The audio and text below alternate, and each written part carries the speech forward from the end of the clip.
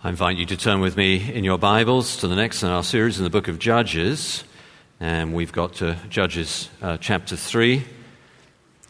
And we will be looking this morning from verse 7 to the end of the chapter. So Judges chapter 3 and beginning at verse 7. As we come to God's word, let's pray together.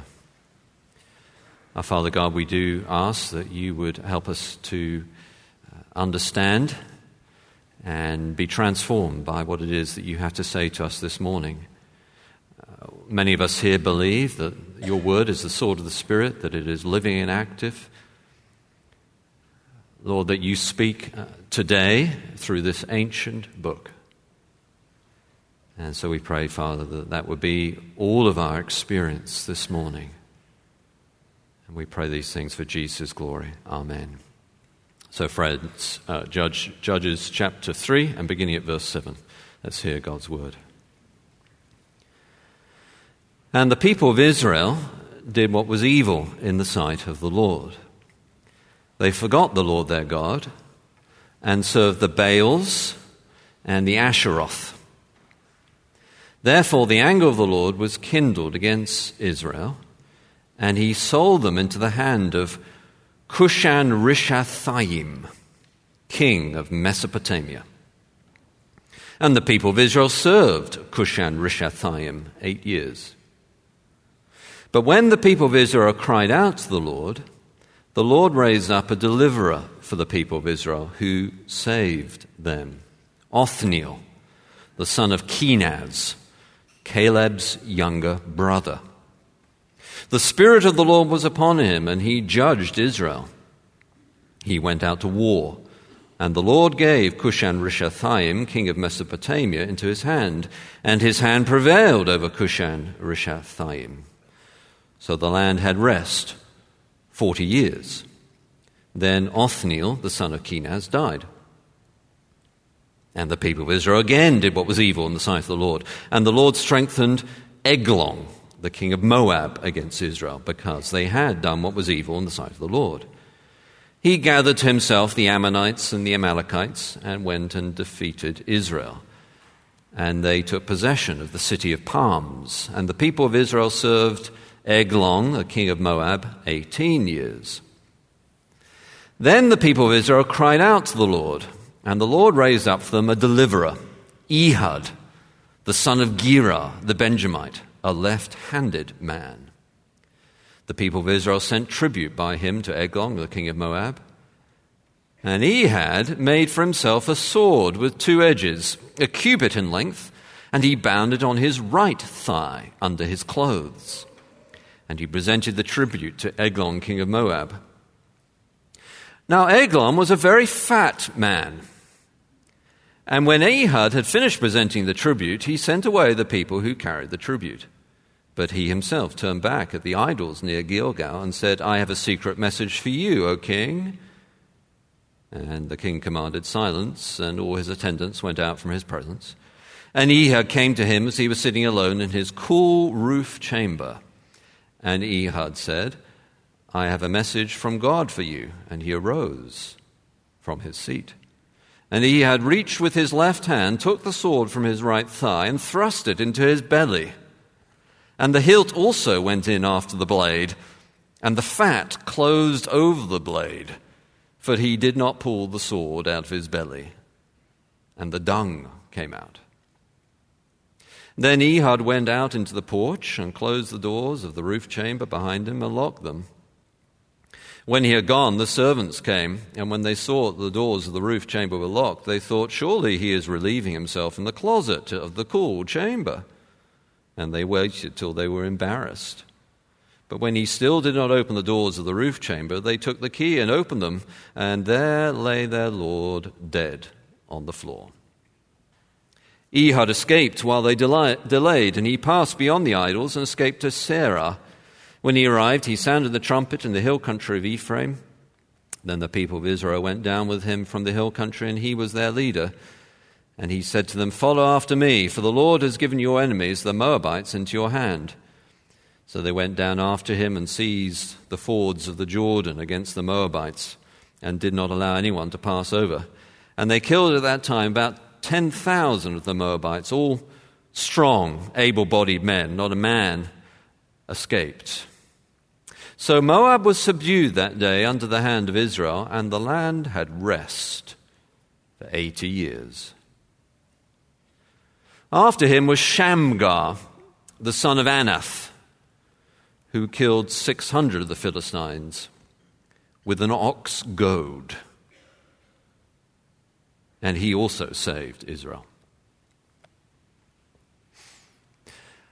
There are two kinds of people in this world. There are those who are too big for their own boots. And there are those whose boots are too big for them. There are those who think very highly of themselves, and there are those who do not. And it is the lesson of the Bible and of all church history and of all Christian spirituality that it is the latter sort that God uses. He humbles us before he exalts us. This is the one I esteem, he who is humble and contrite in heart and trembles at my word. He takes the things that are not and shapes them into weapons of righteousness for his name's sake. Here in the passage we have in front of us, we have three very unlikely heroes: Othniel, Ehud, and Shamgar. Each of them, in many ways, the last people in the world you would expect that God would use. And yet he does. They're each, in various ways, rough diamonds.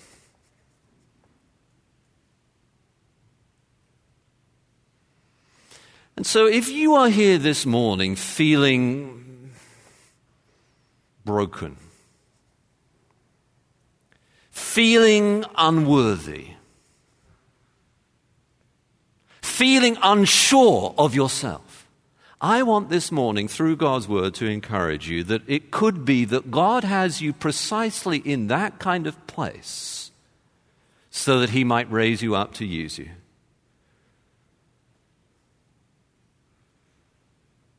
And if, on the other hand, you're feeling quite sure of yourself, I want to encourage you to learn the sort of people that God delights to use. Well, the first of these unlikely heroes is Othniel. Poor Othniel, is the first of these, beginning of these patterns, the standard cycle of the book of Judges, where God raises up a savior and the people rebel, and then they fall into sin, and then they fall into repression, and then they repent, and then God raises up another savior. He's the first of these three that we're looking at this morning, each of them unlikely heroes, each of them emphasizing the Clark Kent nature of spiritual superheroes. And Othniel, well, each time he's introduced, he is introduced by this diminutive kind of expression. Othniel, the son of Kenaz, Caleb's younger brother. What a way to be introduced in the Bible. The son of Kenaz, Caleb's younger brother. Imagine if you were introduced like that. Caleb, of course, was a famous great warrior. He was, along with Joshua, one of those who had seen the promised land and trusted God's promise and was vigorous in spiritual vitality right up until his advanced old age. Caleb was a hero. Othniel was the son of Kenaz, Caleb's younger brother. Can you imagine you go to a party and you're introduced like that? Here is so-and-so. He's the son of the younger brother of the senator. It's not exactly a boost to your self-esteem, is it? he's typically introduced this way. And in fact, in chapter 1, if you have a Bible open, it's fascinating when he's described this way a little earlier in verse 13. Again, Othniel, son of Kenaz, Caleb's younger brother. When he marries Caleb's daughter and takes her for a wife, Caleb promises that the one who has a victory will be given certain land and all that. But Othniel is so diminished by his status that he can't even go up to his father-in-law to ask for the favor. He sends his wife.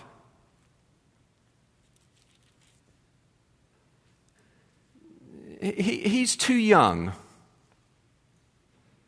Some scholars think that he's kind of aristocratic because he's in the Caleb lineage. But in a sense, though there's some truth to that, the real issue that faced Othniel, that he was overlooked. Too young. Easy to sneer at. Or to diminish. This can sometimes happen to Christian leaders in their early years. A young pastor goes to a church and he's in his late 20s or early 30s, and every old person in the church tries their best to listen to him, but they can't get past the fact that he's Othniel, the son of Kenaz, the younger brother of Caleb. It's hard to take him seriously. But not only that, Othniel was set up against Cushan-Rishathaim. That second part of his double-barreled name, Rishathaim, means the twice wicked, the double evil. It could be that it was a nickname given to him by the Israelites behind Cushan's back. There he goes, the double evil guy. Or it could be it was a name that he adopted for himself. He was the king of Mesopotamia, or Naharaim, this region of the northwest of the Syrian or Iraqian area, Mesopotamia. He perhaps thought of himself as it were, the butcher of Baghdad. He was not Conan the barbarian, he was Cushan the barbarian. He was Al Capone, Osama bin Laden, all rolled together. The double bad guy.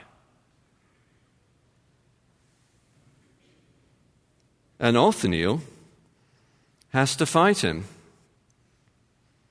What a mismatch. The younger descendant of an aristocrat against Cushan-Rishathaim. It would be like having a boxing match where in one corner was Prince Harry and the other corner was Mike Tyson. There could only be one winner. Yet, of course, it wasn't really Cushan-Rishathaim against Othniel. He was against the Lord. Verse 10. The Spirit of the Lord was upon Othniel. What a lesson for us. Not by might, nor by power, but by my Spirit, says the Lord God Almighty. Perhaps that's our lesson. To not lean on our own strength or our status or our family heritage, but through prayer, depend upon the Spirit.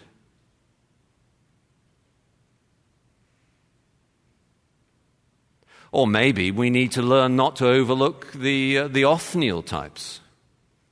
It's possible in church life to have a kind of snobbery that overlooks those of a lower class. But it's also possible to have a kind of inverse snobbery, Well, we can't imagine that God would use the younger brother, the son of the younger brother of an aristocrat. But sometimes he does.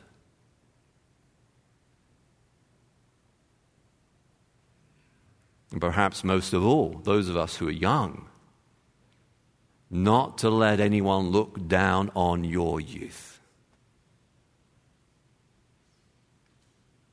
Well, next then we come to Ehud. And if Othniel is too young, Ehud is, well, too different, I suppose.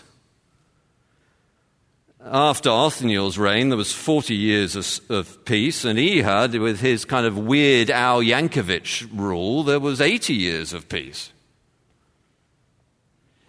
There's Ehud, who is just an unusual character.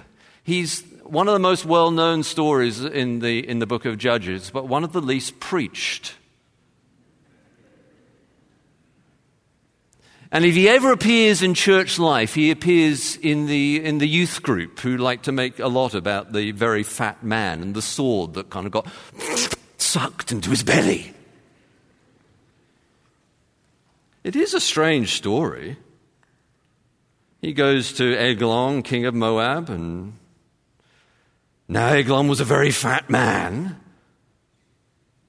And when he had finished presenting the tribute, he turns back at the idols near Gilgal. Obviously, there was this pagan idolatry going on of some developed kind, and has this double meaning. I have a secret message for you, O king. What a message it will be.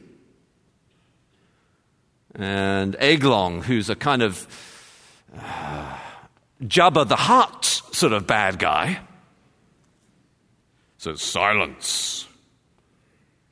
And he sees him alone in his roof chamber, and then Ehud gives the message. What are we to learn from this? Well, the narrator emphasizes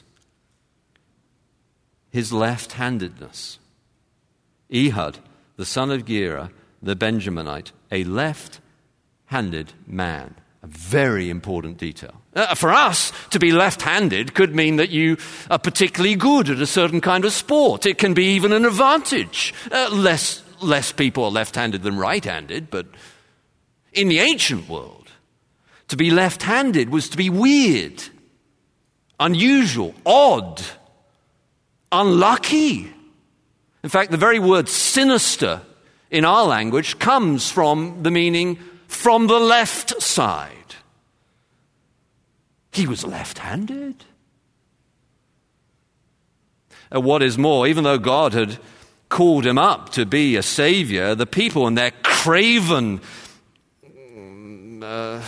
giving in to Eglon send a tribute through their champion. They don't have much faith yet, but literally they send a tribute by his hand.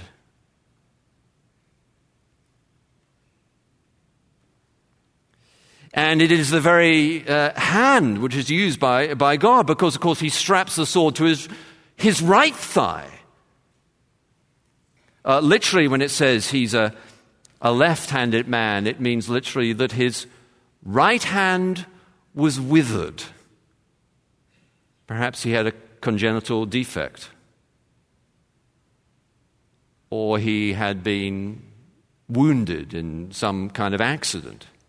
He had a withered right hand. What is more, get this, as he's introduced by the author, he is the Benjamite with a withered right hand. And of course, a Benjamite means son of my right hand. Here's Ehud, the son of my right hand tribe, who has a withered right hand. Oh, he's different. And it is his very withered right hand that allows him access to Eglon. A man whose right hand, his fighting hand, is withered, cannot be much danger. And the sword is concealed on the right side. not on the left where you'd expect it if you were right-handed. It is his very difference that allows him to be so used by God. Here, you may have a brokenness. You may have a physical brokenness.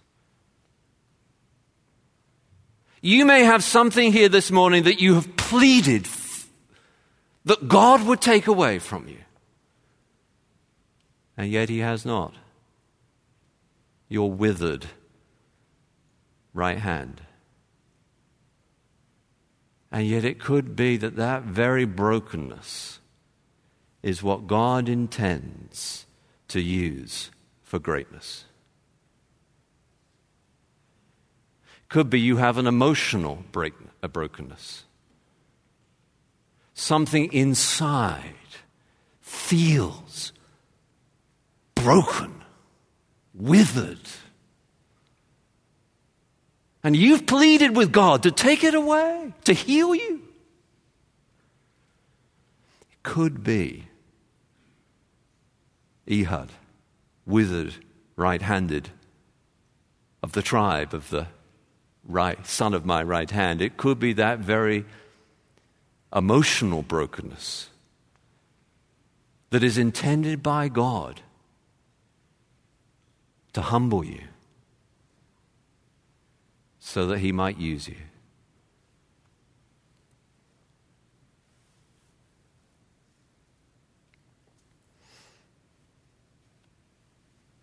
Well, then we come to Shamgar. Poor old Shamgar is just given one verse. He would certainly be easy to overlook. The only other time he appears is in chapter 5, verse 6, where it seems as if his judgeship was not very effective. In the days of Shamgar, son of Ethnad, in the days of Jael, the highways were abandoned. Doesn't sound like exactly a good resume for a politician. But it also might be that Shamgar was effective, but his saving rule was limited. And that might be why in chapter 4, verse 1, where it picks up the story, it doesn't refer to Shamgar's judgeship at all, his rule at all. It just refers back to Ehud, because he perhaps was only a savior of a portion of Israel. At any rate, he definitely is easy to skim over. But there's one very important word, the most important word in that one verse, that indicates, I think, what the author is intending us to notice. And that is the word also. He also saved Israel. It's almost as if the author of the book of Judges can't quite believe it. Shamgar? Who he? But he also saved Israel. If Othniel was too young and Ehud too different, Shamgar is too simple. That, I think, is why the detail about the ox goad. The ox goad is the implement was used, a sort of sharp-pointed stick that was used to prod oxen to go the right direction. In other words, he's a simple farmer. And when God calls him, he picks up whatever implement he has to hand, an ox goad, and by the Spirit of God, he advances against the Philistines, the most technologically advanced of these groups around Israel at the time, and has an amazing victory. The simple farmer with his ox goad. It's easy, isn't it, for us to think that high-ended education is what's required to train up budding leaders. And many of us who are Christians and know our church history, one of our great heroes is Charles Spurgeon.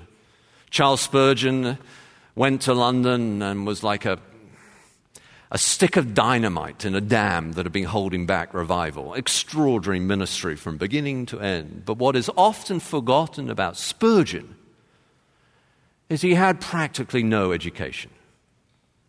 Certainly didn't go to college. I wonder whether we would have been tempted to pack Charles Spurgeon off to university that he might learn how to preach better.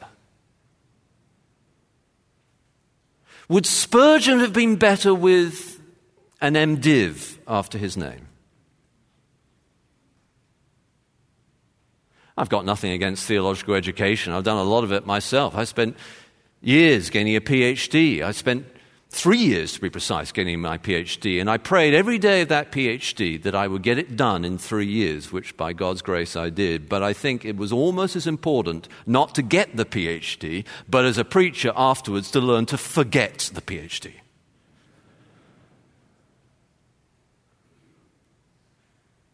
We fight not with the weapons of this world, but in dependence upon the Spirit and His power. Oh, theological education can be used by God, but we're not to have a kind of theological education like a medical textbook of a cadaver or a dead body. Our God is alive.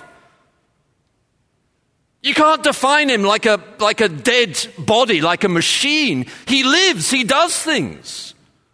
Sometimes He uses an Ehud or an Othniel or even a Shamgar. I remember once of one person when I was sharing some difficulties I was going through, and I was saying to this person, I'm looking for someone who can help me with them. And this person had very little education. And they looked at me and said, could it be that I could help you with that? What a lesson for me. I remember in the mission field, a former Muslim was converted and then became a preacher and a pastor. And he was trained through someone from Africa, a businessman, going to that country, seeing him in church and saying to him, God has shown me your face in a vision and has sent me here to train you to become a preacher. Put that in your theological textbook. God does sometimes do the unusual, the unexpected. He picks unlikely heroes. And the only connecting theme is they're willing to be used even in their brokenness. And they're written to teach us how we too might be used by God. Except they're not really written for that purpose at all.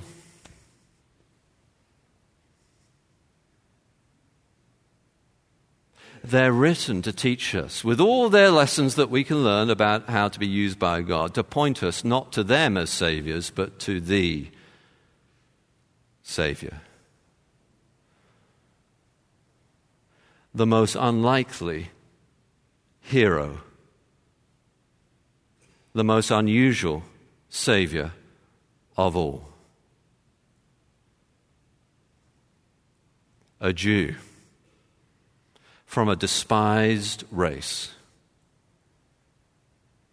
come to save both Jews and Gentiles. There was nothing in his appearance to attract us to him.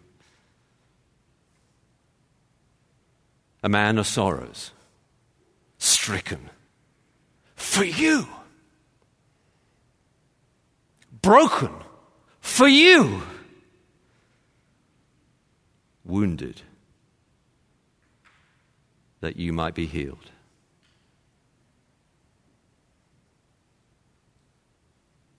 He is the Savior.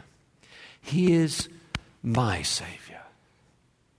And I long with all my heart that He would be yours too. Would you come to Him this morning and have Him as your Savior, your King, your Lord? And don't, I beg you, refuse Him, because He's not what you expected.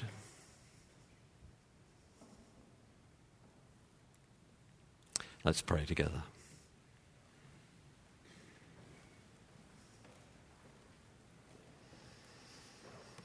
Father God, thank you for your word, and we pray that it would draw us to see the Lord Jesus as our Saviour.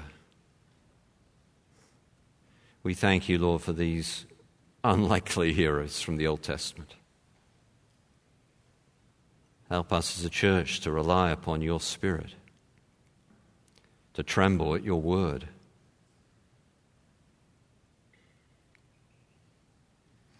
But most of all, help us as individuals and as a church to look to the Lord Jesus Christ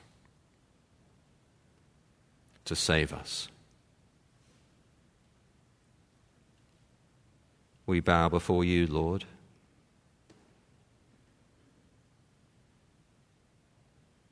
Redeemer, Saviour.